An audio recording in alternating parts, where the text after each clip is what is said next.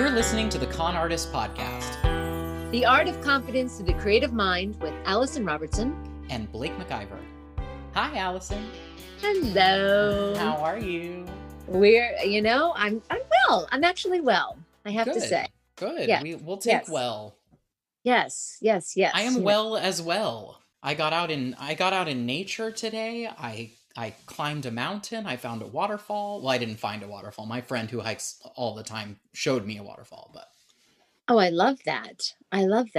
Well, I'm doing a little spring cleaning, changing things around. I don't know if it's my anxiety relief, but I'm constantly creating bags of stuff and getting rid of stuff. And we have an alley in our back behind our home.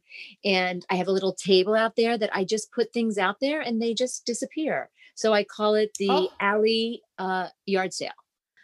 Alley, me being the alley and it being in the alley. So, it's perfect. I figured someone needs it, or I don't know. So if you need anything from my home, go to the table in my alley and go to Alley's Alley. That actually sounds dirty. Oh, I kind of like it though. The alley. Okay. All right. We have a wonderful guest today that we're very excited to have on the podcast. But before we bring him in, we've got to address, like, in our pre-show meet, neither one of us could stop talking about the Framing Britney Spears documentary. The New York Times. Mm-hmm. It's just, we can't stop thinking about it. We can't stop talking about it. We can't stop being outraged by it. Like, let's get to there. It's the outrage. It's the complicitness that we had as fans or people or society. I think that's where it rubbed me. I mean, I don't know if I ever said a kind word or not a kind word. I don't know what my position was, but it definitely. Well, there was so much hypocrisy. Definitely an advocate now. Yes. And there was so much hypocrisy in the media throughout this journey of making and breaking, because they built her and destroyed her in equal parts. Well, actually not in equal parts. They destroyed her more than they built her. She built the empire. Yes. But I saw the other day a tweet from People magazine saying, like, something about standing in solidarity with Britney, or like some, expression of outrage about the documentary. And someone compiled all of the People magazine covers that had Britney on them, where they were saying something either sexist or exploiting her mental breakdown, and just saying, "Hey, this still y'all?" Question mark. What's your position? I mean, you got to come out and make a statement out. That's why I said what I said. Like, I don't know if I ever, but this woman, yes, who we watched grow up in our United States of America, deserves something much bigger than what she is getting right now. Yeah. In far as respect, freedom, an honoring, an understanding, and just a safe place to live. Yeah. Amen to all of that. Yeah. Well, we're going to get into it with our guest, who is an expert on all things Britney. But we also want to talk to him. So let's bring him in. All right, we are so excited to bring in our special guest today to the Con Artist. Please welcome a dear friend of ours and an amazing artist.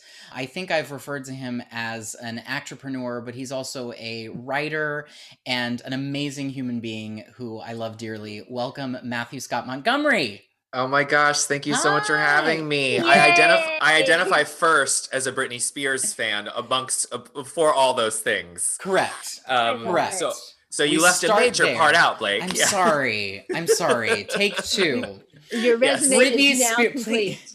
Please welcome Britney Spears aficionado, super lover, Matthew Scott Montgomery. Yes, that's how I make a living. That's my world just revolves around that. Kind of, actually, though. I mean, our lives, millennials specifically, our lives revolve around her pretty much consistently. God, you know what I'm yes, 100% yes. Yeah, we love her. We love you, Britney. We love you, Britney, so much. Absolutely. Well, and we're gonna get all into Britney in a second. Okay. Yes. Okay. Yes. We were just talking about it, so you're right on point there.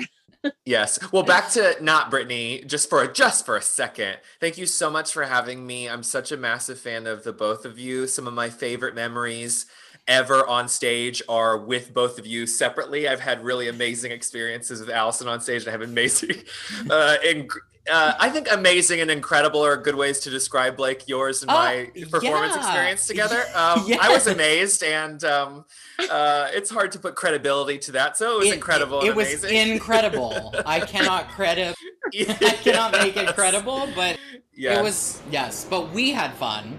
Yeah, so it's great to be with you virtually and auditorially today. Yeah. Well, I just adore you. I adore everything about you. But I have to say, since you brought up performing, for those that aren't familiar with Matthew, performing with Matthew is like having someone hold your hand and then say, okay, and now we're going to jump off this cliff. And you literally have no choice, but you have to go. And every sense that you have gets lit up. And you're like, okay, I'm in it and I'm alive. And this is the greatest feeling ever. So you are the most fun to play with on stage. I'm glad you feel that way. Thank you so much.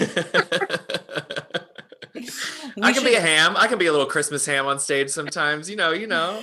We should tell the listeners, though, the two things that we have been in with Matthew, because they're just, if you have no context, they're just even more hilarious. Like if we just say what they were. So Allison, you and Matthew were on stage together in A Walk to Remember, the musical. Thank you.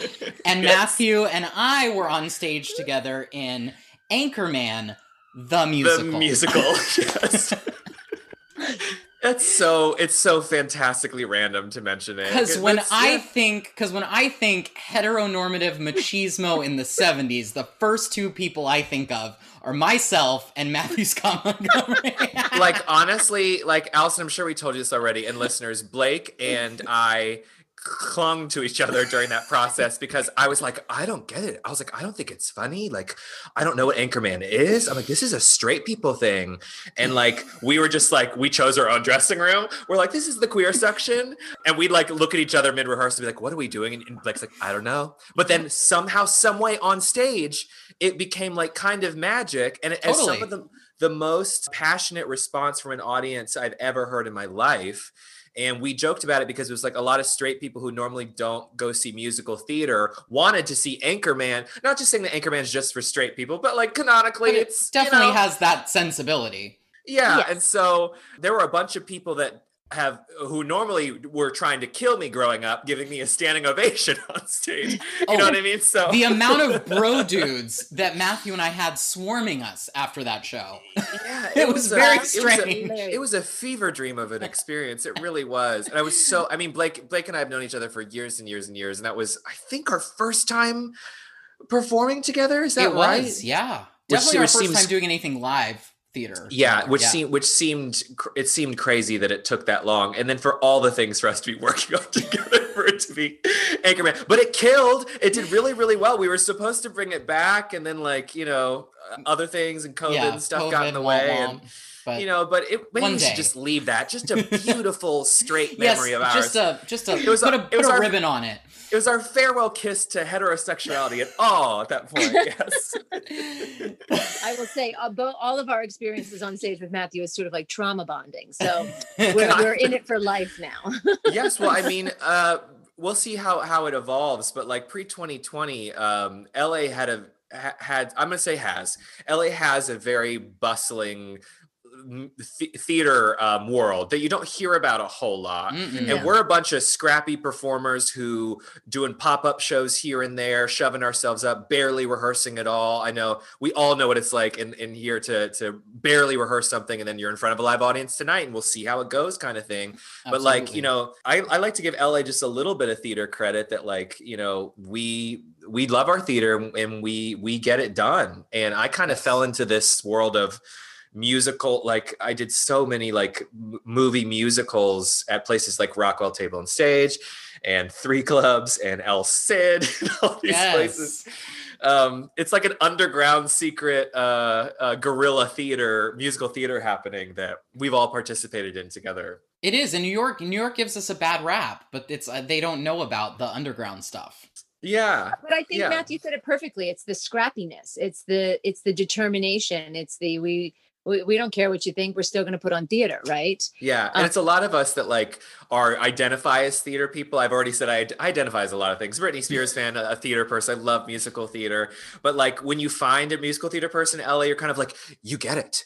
We're in on this thing together. Hold on to me. And then it's like, we want to live in LA because we love LA. And, you know, I have a big film and TV dreams, and New York is not quite the right fit for me, but that doesn't mean my ass doesn't still like some theater. You know what I mean? So it's like our little theater community, sometimes transplants from New York or Chicago or wherever it is, we do hold on tight to each other.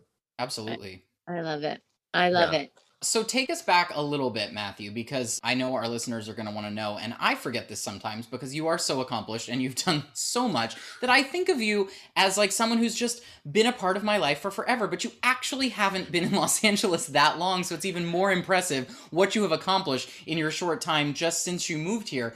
So talk to us a little bit about the birth of your LA life and career here. Yeah, well, I'll just tell a really early specific story that I think I mentioned to you before, but for everyone listening, you know, when I didn't grow up in a household didn't know to give me the opportunities that I needed.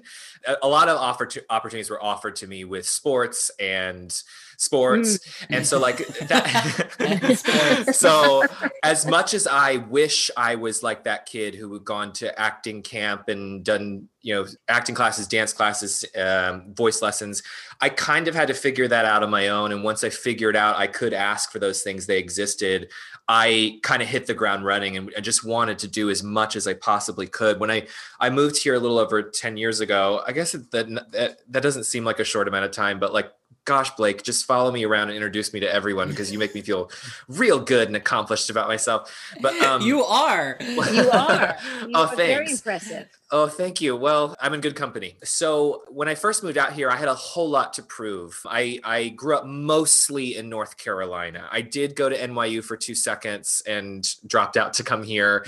But the easiest way to say is I grew up in North Carolina, and I had a lot to prove to everyone back there, and even more so to myself. And so when I got out here, I very quickly just started saying yes to every opportunity. A lot of that was theater immediately, just like submitting myself on, there's a website called Actors Access where you can submit yourself. And I would just got some friend to take a picture and just started submitting myself left and right. And what I did was, it's happening now still virtually, but there was this thing at the time back in like 10 years ago or so where it was casting director workshops. So it was workshops where you would pay to perform in front of a casting director. And the idea was that it was a class, but like the unspoken thing is just to be seen in front of casting people. And I didn't have a lot of money. And so there was a place that was doing these workshops, and I said, can I work the garage to tell people where to park? They had like a garage attendant. I was like, can I do that? And then in exchange for the work that I do there, that would pay for classes. I could take classes. And I turned on the personality and was very assertive, and they said yes. And so what I did was, it would be several nights a week. I would sit down in the garage and casting directors would drive through, and I would give them 15 seconds of the most personality you've ever seen. Yes. And one of those plays that I had auditioned for off of Actors Access, I actually got the part for a play called Yellow by Del Shores, who is a mutual friend of ours. That was being produced by this guy that I hear terrible things about, Emerson Collins. Yeah, what's he up to these days? I don't know his story. We should bring him on. We should talk to him sometime. I mean, LA's it's a small town. Am I right? You know what I mean? Like if the three of us didn't know each other for one way, it would have happened regardless. Mm-hmm. You know what I mean? So it's like, anyway, so I would sit down in the parking garage and, you know, chat up these CDs. And when the play that I was in, when I knew that it was starting up, I put like little postcards and posters of Yellow next to the parking attendant station. And when casting directors would drive through, they would be like, what is that? I was like, oh, whatever. It's just some stupid, silly play that I'm in. I have some tickets this weekend. Do you like theater? I guess I have some extra if you want. And then I would offer tickets to these cast directors. The gag was, I didn't have the free tickets, and I would pay for the tickets myself and they would come see the show thinking it was like comp tickets. And that several casting directors came to see me in Yellow, including a casting director who cast me on Disney Channel. And that's how I worked on Disney Channel for several years, because all of that started. And so, I mean, that's a very tiny story of a lot of work that I continue to do all day, every day. But that's kind of how it began. You know, things shift and change. So it was so different 10 years ago, and it's changing even more so now.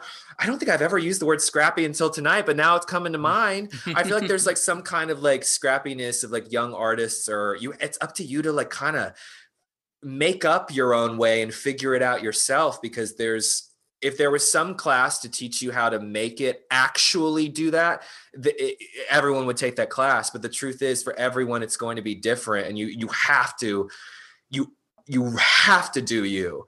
You hear that advice so often, where it's like, just be yourself. And like, you know, it takes time to figure out who you are and what you want and how you want to do it. But you have to figure that out, whatever that is for yourself. I 100% agree with that. But I think I want to ask you about that time, but I think one of the things you're saying about now is that we're in that rebirth right now of where the rules are getting rewritten. So taking a story like you just shared with us, that is all going to come back into play. Doing you, being just who you are, and throwing the rules out the window. So what made you throw the rules out the window? Because there's a lot of actors that would have had noise about, I don't want to exchange for class. I don't know how to self-promote. Like, where did that come from? I think I didn't have very much to lose, in a way, where it was like I was saying, like there was kind of a need to prove myself. And I think one way that things are changing so fantastically is kind of even like how one chooses to dress or present oneself says a lot about them. And they're kind of like these unspoken rules that we're beginning to break down, where it's like, you don't have to look a certain way to book a part necessarily. It breaks my heart to hear. I've had two guys. This is not exactly answering your question, Allison, but I will come back to it. There are two guys that I've talked to recently. Three, I'm sorry. One who is Filipino, one who is Chinese, and one who is Mexican. And all of them they wanted to be actors growing up, but they abandoned the dream of it because they didn't see anyone like themselves. And specifically, the guy that I'm talking about, who's Mexican American, was like, I just don't want to play janitors for the rest of my life. So why would I do that to myself? And, you know, what's so great about how we're beginning to evolve as a culture is we're opening up more opportunities to different kinds of people. I mean, like growing up in North Carolina, all of us growing up, I mean, like the heteronormativity and the structural and systemic misogyny that exists, there's nothing more shameful than being a woman or acting feminine in any kind of way. Right. You know, the dark curse of one of the dark curses of America is how much we used to hate women. And so a lot of it was, you know, when I first moved out here, I was definitely cognizant of code switching and trying to butch it up if need be. But you've met me before. That ain't me. You know what I'm saying? And the show that I did with Del Shore's Yellow, the one we were talking about before, I played an extremely flamboyantly over the top kind of gay character who was dealing with a lot of intense, serious things, dealing with his sexuality and coming out. And it was a real gift to get to play that part because it was kind of a catharsis for me. And I'd gotten so used to being shamed for that growing up. And then I moved to Los Angeles, and like the most swishy, open, not second guessy version of myself living through this character is what was my ticket to working. And you know, that show that I was doing was not for children, and it was not like Disney Channel friendly, but a cast director from a cast director from Disney saw me in that and thought I would be good for, you know, this Disney Channel show, which I ended up booking. And I was like, really? Because I had this narrative in my head where I was like, well, I'm too gay to ever like do that. You have to like butch it up for that to happen. And Disney used the word edgy. They were very, they never made me feel any type of way about it, like Disney Channel at all. But what I think we have so many different role models now, and that so much so that it's opening the door for, you know, all kinds of people, no matter how they identify, to be seen and to feel okay with being themselves and wanting to show themselves off. I think that's one of the beauties of TikTok, is like, that's a thing where it's like Gen Z and like us millennials who are whoever's on there, you know what I mean? Like we can be ourselves and figure that out. And that's real people. So real people are going to be in plays and movies and television because art is about real people. So why do we all have to pretend to be a straight white person to, you know, be successful? Yeah. You know what I mean? Right. I'm not sure. I don't think that actually answered your question, Allison, but that's where the spirit led me. No, but it is answering my question because it sounds so cliche. Just be you, just be who you are, bring what talent you have, bring what your gifts are. And, you know, by whatever reason, that's what you did. By expressing you as an artist, by your desire to want to be in this industry, and like it all came together. And of course, hindsight is 2020, but you can see how that path led you exactly where you needed to be. Instead of, if you had let it, your judgment or your fears or your preconceived notion would have stopped that. Yes. Agreed. I love it. Okay, so I have a question for you. So, after the success of, first of all, tell us a little bit about the Disney Channel unlocking the doors that unlocked, and then I want to talk to you a little bit about, you know, that scary moment that a lot of us artists and creatives have, right? Where okay, so we got to a pinnacle of a mountain of a thing that we wanted to accomplish, but it's not everything we want to accomplish. So how do we dive off the next diving board? And it looks a little bit different for all of us, but I'm super inspired by you and how you have navigated that. So let's back up. Let's talk about Disney for a second. Yeah. How that sort of evolved out of like, you literally, I mean, because that's a dream scenario, right? Where you're like, you were doing a play in LA theater, which most people are like, what? There's theater in LA? Yeah. And then you get on a television show from a casting director seeing you, and it's like the perfect Nirvana moment, right? It's the actor moment. So what was that like coming in? Did you come into the show right at the beginning, or had it already been on? So what happened first was I was cast in the pilot of a show called Shake It Up. Yes. And yes. We have Zendaya because of Shake It Up. We do. Yeah. And so originally when I was auditioning, it was me and Zendaya and Bella Thorne. And, you know, went rounds of auditions, booked it, and then the note that when we got to shoot the pilot, the note that I got was that I was pulling focus. And so they ended up cutting the part down to 2 lines, and then I was cut from the show completely. So it's like, I'm still in the pilot. I literally go 2 minutes, people. I like walk in and like say that because like I was like the like angry, disgruntled stage manager at this kid's dance show. Shake It Up Chicago. Yeah, it was like American Bandstand for kids at the time. Yes. And so, you know, that was one of the many quick lessons where it's like, I'm on the show, wait, I'm not, you know, kind of thing. But what was so great was casting over at Disney is there's such great people, lovely people. And some of them still work with them. Howie Meltzer is the one who brought me in for Shake It Up and saw me in Yellow, which eventually led to Cheryl Levine, who's a casting director who was casting a show called Sunny with a Chance. And then that became, on the 3rd season, became So Random. And so basically what happened was I kind of didn't realize I was on the show until like weeks into being in the show. It was kind of a strange scenario where I was on as a recurring guest star and they were kind of testing me out a little bit. I remember my first episode that I shot, I was staying in another building there was no power. So like as the sun went down, I was completely in a dark office building, and then they came to get me, and then I performed in front of a live audience, and then I went back. So it was very humbling, the process of it, because I did not feel like I had made it and I'm a star. It was like, I was just so like thankful to have any kind of work that I didn't want to rock the boat or like complain about anything. I learned so many lessons about how to speak up and ask for what you need. But at that point I was just like, I don't want to bother anyone. Thanks for having me. No, this is fine. I promise. And that's like a lesson for maybe another podcast or maybe another episode. But they kept bringing me back. So they would bring me back for another episode, until I ended up doing the entire season.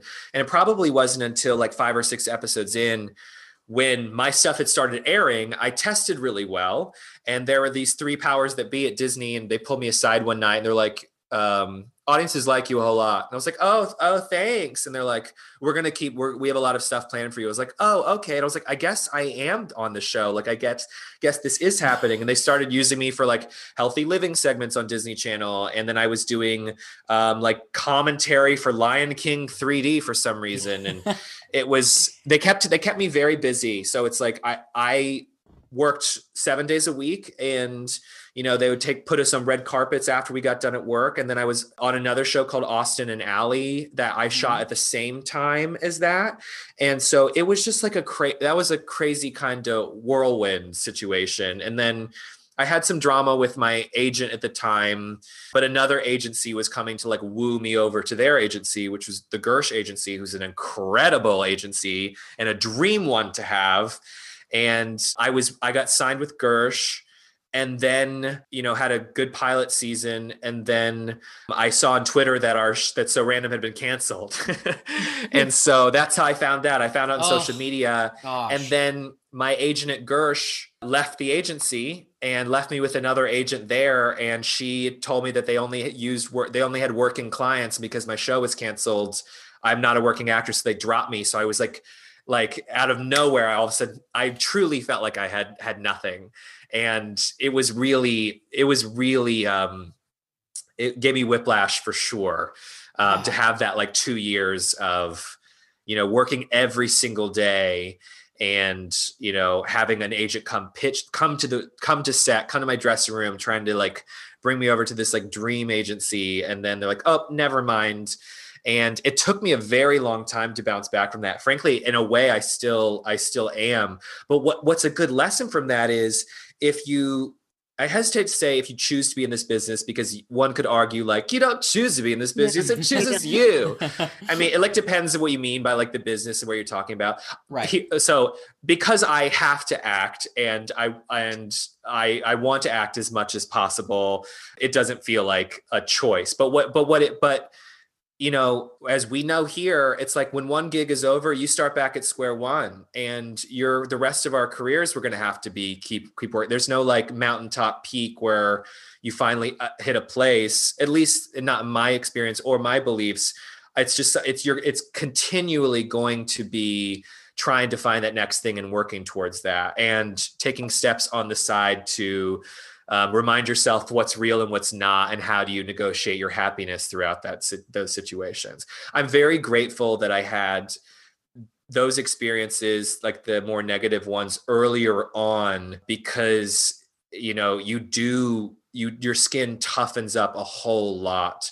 And I'm not the kind of person to ever be like callous or like build up walls, but like it makes the next bad thing that happens like, oh, yeah, I can handle this. I've done that before. It's like, oh, I've had a show canceled. Oh, I've been dropped by that agent. Oh, like that never happened. Like in a way, it feels like benchmarks that you're going through because you got to, you survived through that. I mean, like you were saying, like, well, it's a dream job, right? To dream job to like be in a play and then to be on network TV or whatever. But then also what's the worst case scenario? The show gets canceled. Your agent drops you. You know what I mean? Like, you went full circle. You went full circle, which you had to live out both extremes. Yes. Yeah. But it's about that recovery. And I always say that, some of the best artists are the ones that can recover and how they recover, because there's no one would fault you had you said, I'm all done. Like, this is good. This is not for me.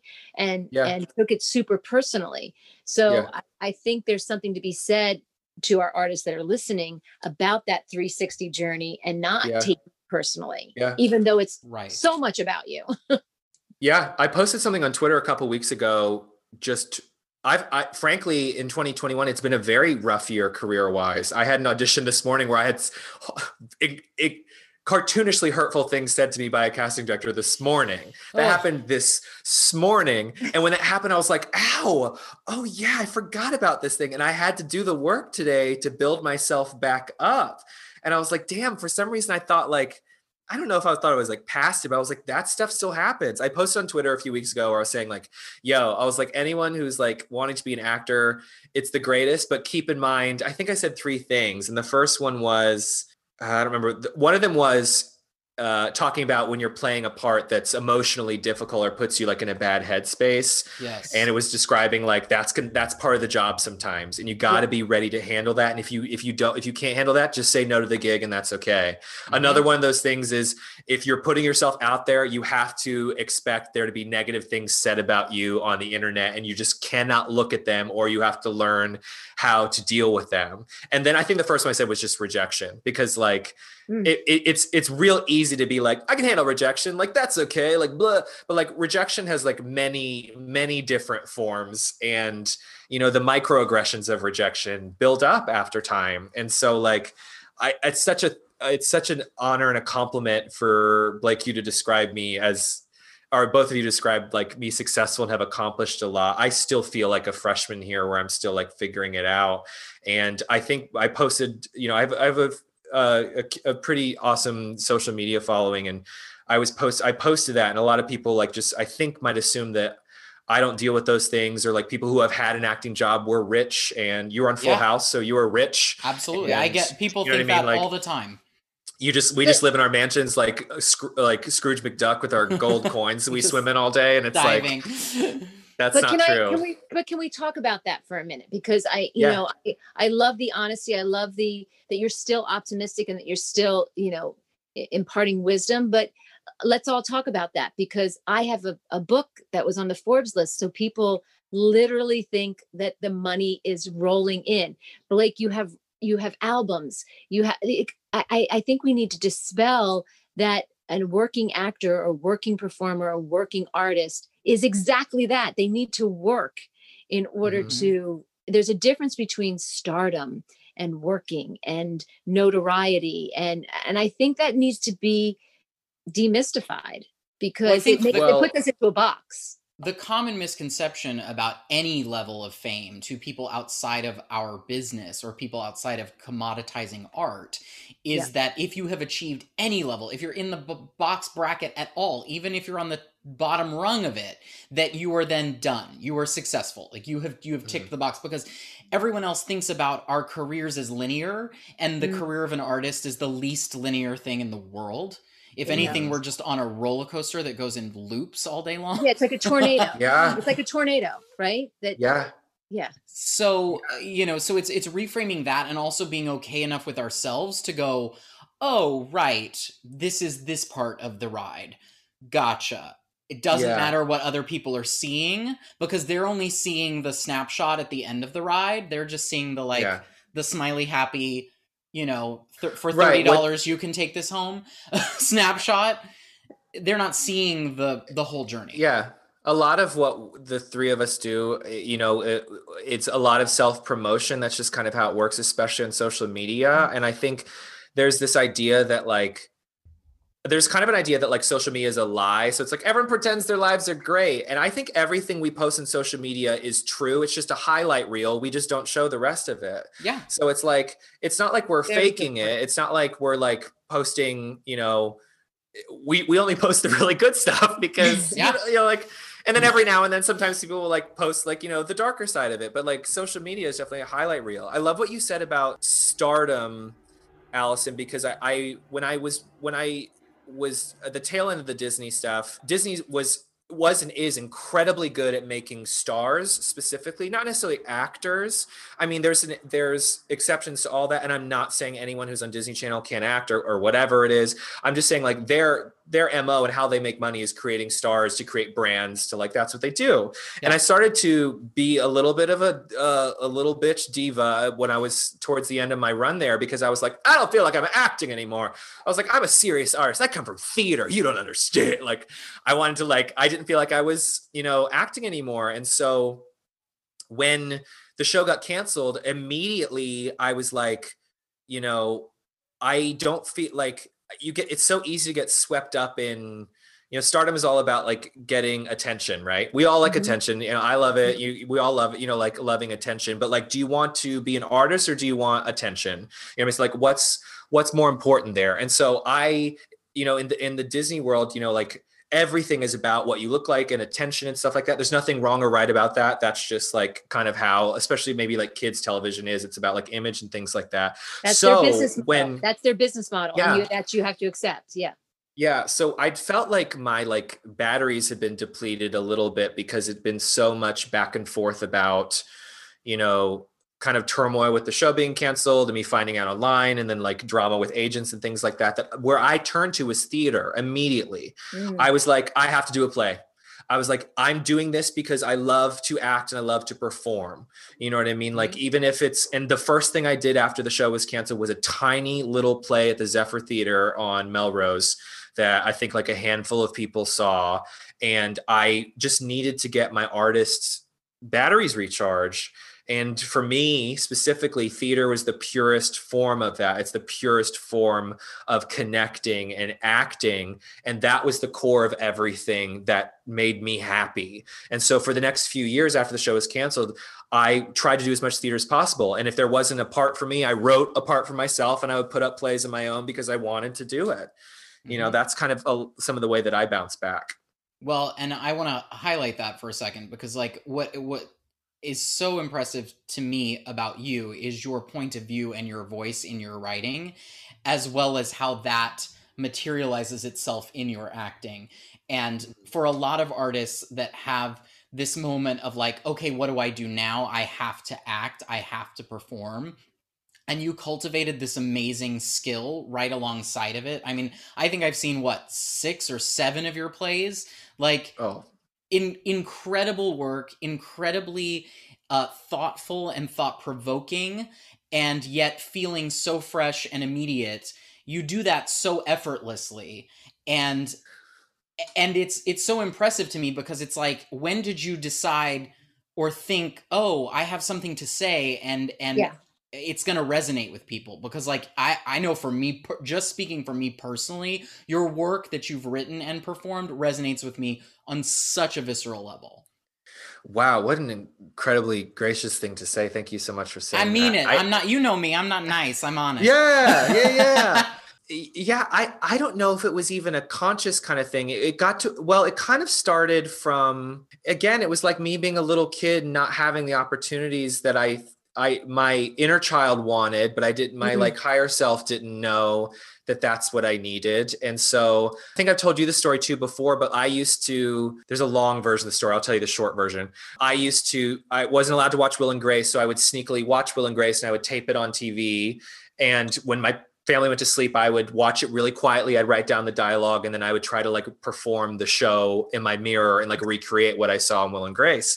So like that was like I needed to like get that out. You know what I mean? Like I identified with something there, and you know, there was a similar kind of feeling where it was like, I want to do another play. I want to do something, but there's nothing for me right now. What kind of play would I want to be in?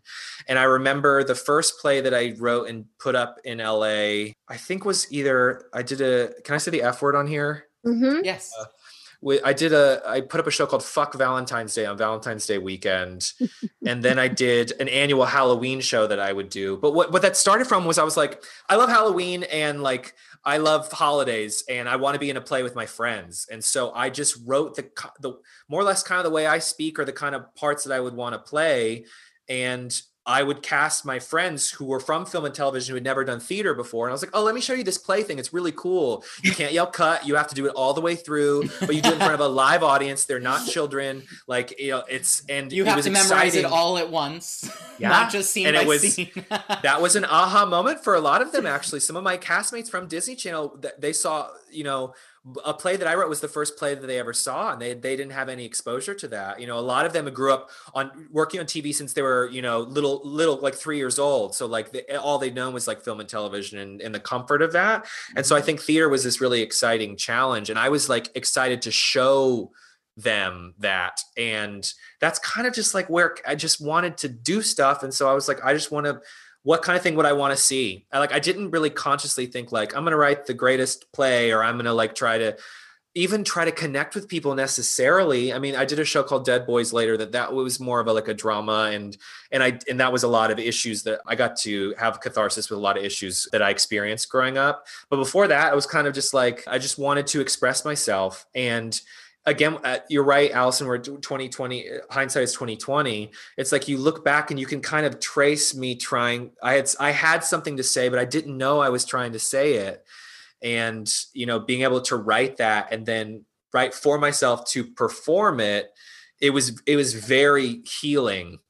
And I kind of got addicted to that feeling. But it's like you didn't know what's happening until you're in it. And even like years later, you fully realize it. So it's hard to say, like, yeah. But it has everything to do with your recovery and honestly, your belief in yourself. And I hope that our listeners are taking that gold nugget away, is that it's not that you didn't feel something or you didn't experience it, but you then turned it around and created with it, which is the true form of artistry. And I think a lesson in there too is, we've talked just now about the nebulous aspect of be yourself that everyone tells us in the industry.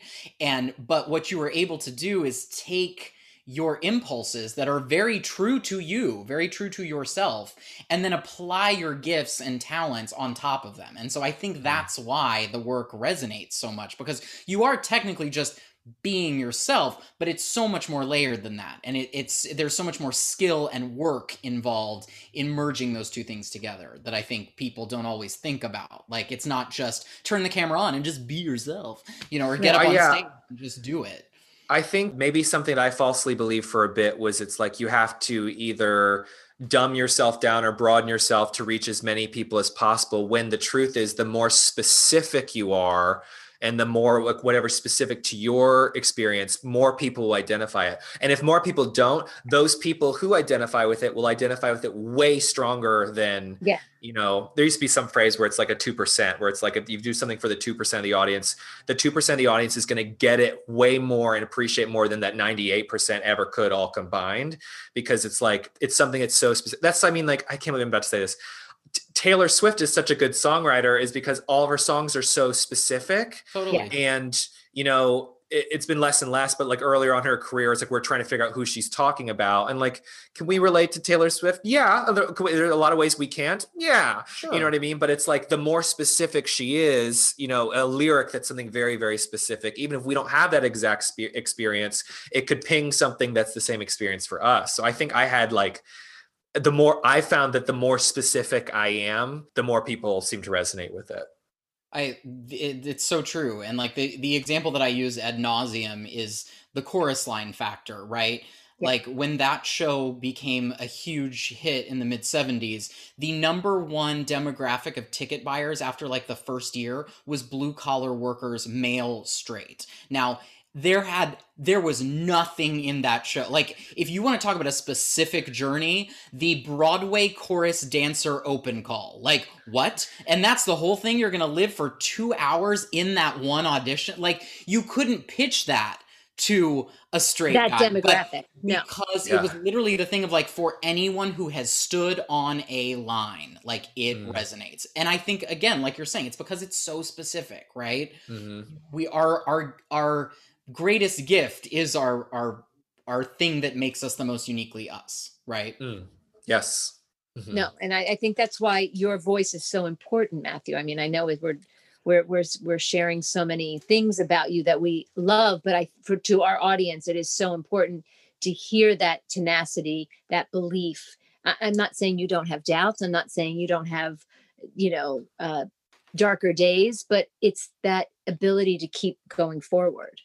Mm-hmm. Which so many artists and so many people forget to share their gifts and their talents because they are afraid of that judgment.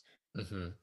Yeah. And the play that you mentioned that you wrote, Dead Boys, that I absolutely love, I got to see it twice, so be jealous of me, listeners. But you can see it too, right? It's actually on YouTube. Yeah. Yes. Okay, so I want you to tell people because I love this play so much. Oh, thank you fantastic. So much. I'm in the process of adapting it to a screenplay because I have a friend of mine who wants to direct it into a film. So I don't know if that were to ever happen, we'd yank the play off YouTube. But right now it's on, until further notice, it's on. That was during quarantine. During last year, during lockdown, I was kind of I had the play filmed and I was it's like 2 months into lockdown. I'm just like sitting and I was like, I'm proud of this thing. I'm just going to shove it up online. If people want to watch it, great. If they don't, cool. But like, I don't know when I'll get to do one of these again. So I'm just going to post this online. So it's on my YouTube. My YouTube channel is just Matthew Scott Montgomery. And then it's one scene. I think it's 78 minutes. It's a 2-person play. And we ran off and on for 2 years and won a bunch of awards. And we did it at I think 4 or 5 different theaters here in LA, and it kind of evolved. It started kind of as a one act, and then we had a full run of it at the Celebration Theater in West Hollywood. And I'm looking at the poster on my wall right now. And that was one where, that was one where it was a lot of hard work. I talked before about being like, I'm going to throw up the play with my friends. It'd be cute, like the holidays. And this was one where it's like, I had something specific that I wanted to say, and I kind of knew how I wanted to say it. And I think I was ready to say it at that point. So yes, it's called Dead Boys, and it's on YouTube. It's awesome. Phenomenal. It's so great. Thank you so much. Everyone who's listening should absolutely check it out. It's a brilliant piece of work. I love it. Oh, thank you. Well, we started off giving Matthew's, bio, and we have to talk about, but Blake and I were talking before you came on about the Britney Spears documentary and how it incited us, it touched us, and I know that you probably have something to say about this, and we would love to hear your thoughts about. And anybody that hasn't watched the documentary, please go watch it. Yeah, I posted something online that said it should be taught in schools. And I don't mean that as like a joke or like superfluous or whatever the word is, because like it's a good, Gen Z didn't get to grow up with VH1 and MTV. And so it's like things are so different now. But like Britney Spears had to endure all of this scrutiny and pain for the rest of us to like walk. Do you know what I mean? Oh, she walked so we could like run, that kind of thing. Yeah. But I mean, I'm not even anywhere close to Britney. Britney's a fucking American treasure. Like I just think it was so great to see Felicia on that documentary because for us hardcore Britney stans, we've loved Felicia forever. And to see her was like so comforting. Since day one. Yeah. Yeah. And I think, every day more we appreciate what Britney had to go through. I mean, you see her as a little girl and Ed McMahon asking her if she had a boyfriend. That was the only way a little girl has value, if it's with a boyfriend. And then what he says to her, and she says no, and he says, why not? And she says, they're mean. And he says, what about me? Mm-hmm. So you have a, 9-year-old girl or whatever it is in front of a camera, in front of a live audience, feeling the pressure of systemic heteronormativity and sexism and misogyny to perform for men at that young of an age. Her only value on Star Search was, does she have a boyfriend? And then when she says no, and this is a little girl saying that they're mean, there is an old white man with a microphone in her face on live television, pressuring her to change her answer to please him.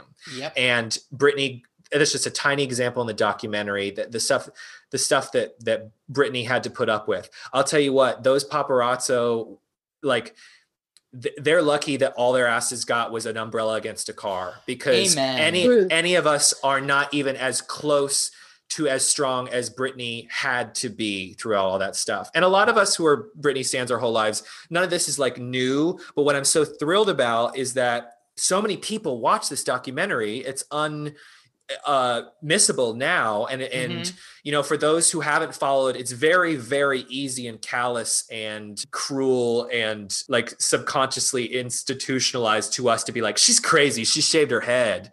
You know what I mean? Where like any of us would have killed ourselves at that point, and does a really good job in a short amount of time of streamlining all that she had to put up with to lead to where she is. Yes. And I think we collectively as a global society mourn for what was done to her throughout all of that. And what our truest wish now is for her to be as happy as she can possibly be because of what she gave us. Artists truly are essential workers. Absolutely. In this time where shit has gone down, what do? We turn to TV and we turn to music. And who has given us more joy through live television and music than Britney Spears, to be honest? Truly.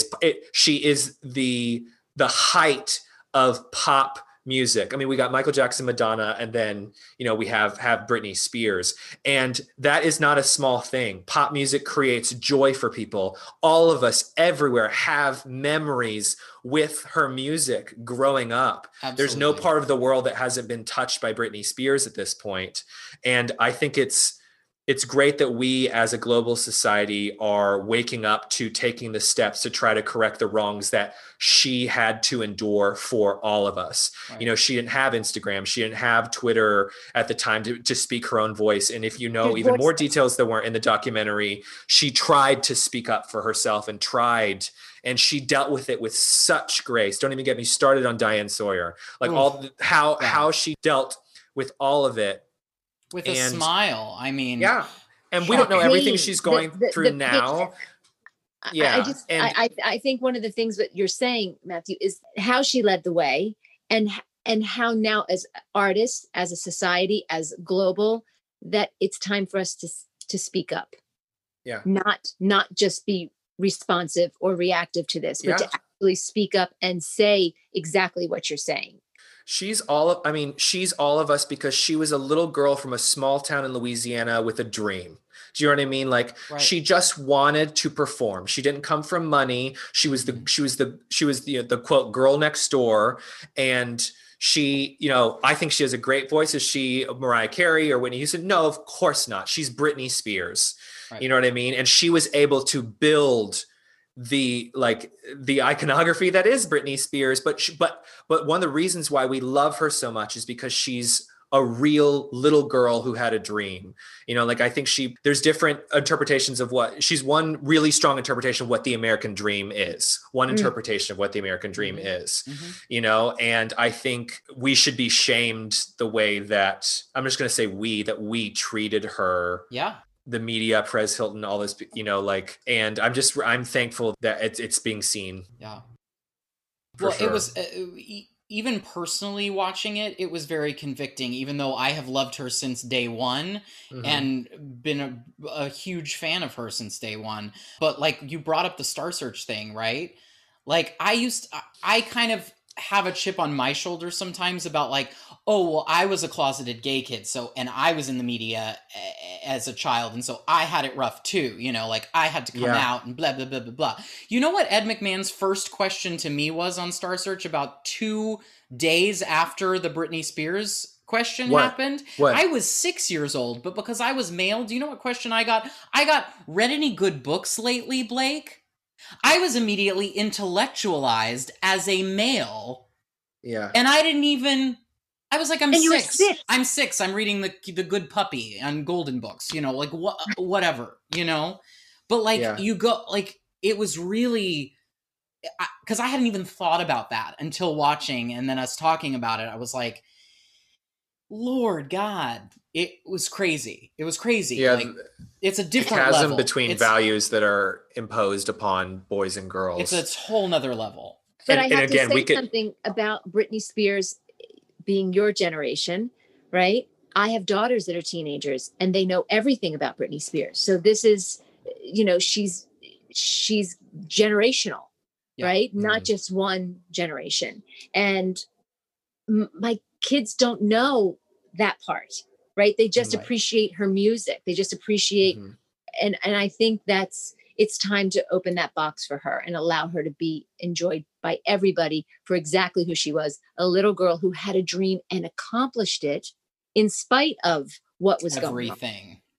Yeah. In spite of it. Yeah. We love you, Britney. Yeah, we do. We really do.